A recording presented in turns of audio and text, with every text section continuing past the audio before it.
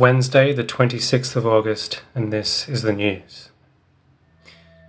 Argentine forward Lionel Messi has requested an immediate exit from FC Barcelona, advising his manager that he no longer felt part of the team.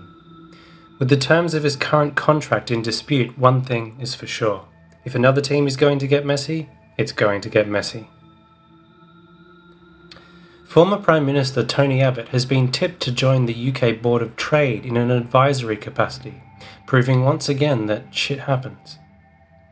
French Interior Minister Gerard Darmanin has publicly defended the practice of topless sunbathing following an incident on the beach at Sainte-Marie-la-Mer.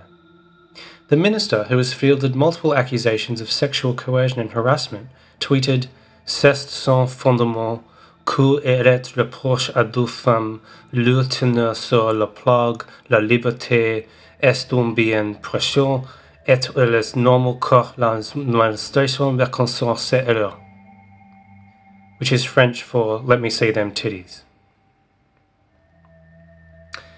Acting Secretary of Home Security Chad Wolf has sparked controversy by appearing at the naturalization ceremony during the second night of the Republican convention, with some critics accusing him of violating the Hatch Act.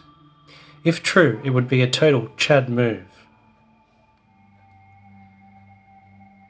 The Association for Screen Directors in the UK has advised filmmakers to use creative alternatives to conventional sex scenes during the pandemic, suggesting they look to Hollywood films produced under the restrictive Hays Code for inspiration.